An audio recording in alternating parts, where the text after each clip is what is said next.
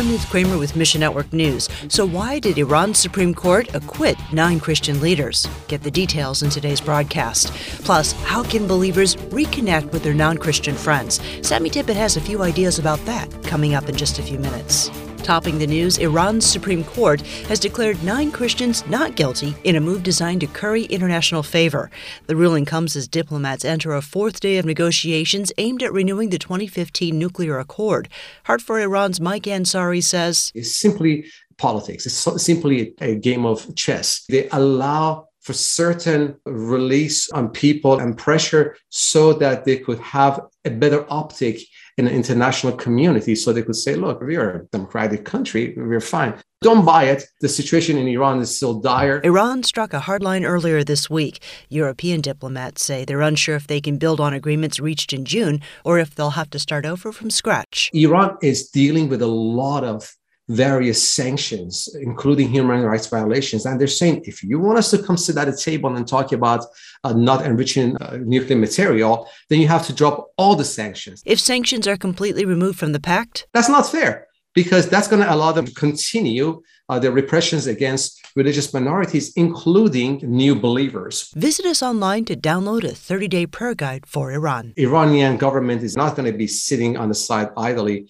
when they see the Islamic population converting to Christianity. It goes against every fiber of their control of the society. Next, Russia has become a hotspot for COVID-19, with thousands dying every day from the virus. Things are worse than the government's reporting, says Eric Mock with Slavic Gospel Association. We are hearing of hospitals being full again, of a high number of deaths.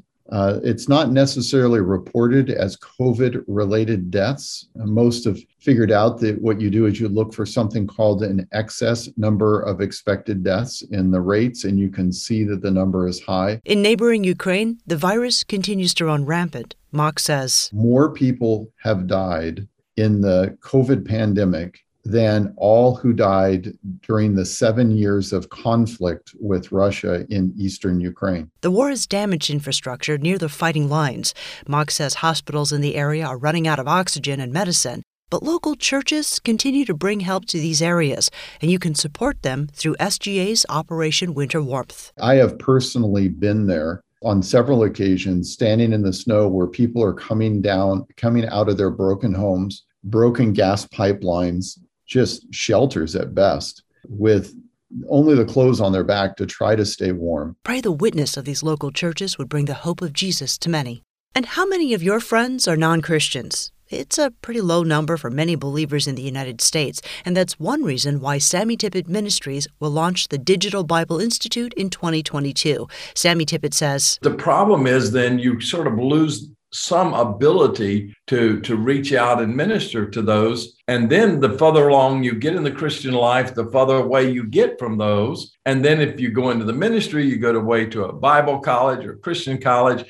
And before you know it, you've lost how they think, how they feel. Tippett sees a gap between the training available for church leaders and the training available for lay people. There need to be some people who are trained, not formally to be pastors, not formally to be, missionaries or anything like that, but basically to take these new believers and help them to grow. Tippett says the courses will last 1 year, divided into 4 phases: prayer, evangelism, discipleship, and revival. Pray the Institute will help grow and strengthen the church. And so that's the purpose of the Institute, is to train Christians to lead small groups in churches whereby they can help these new believers to grow to where they can share Christ and multiply.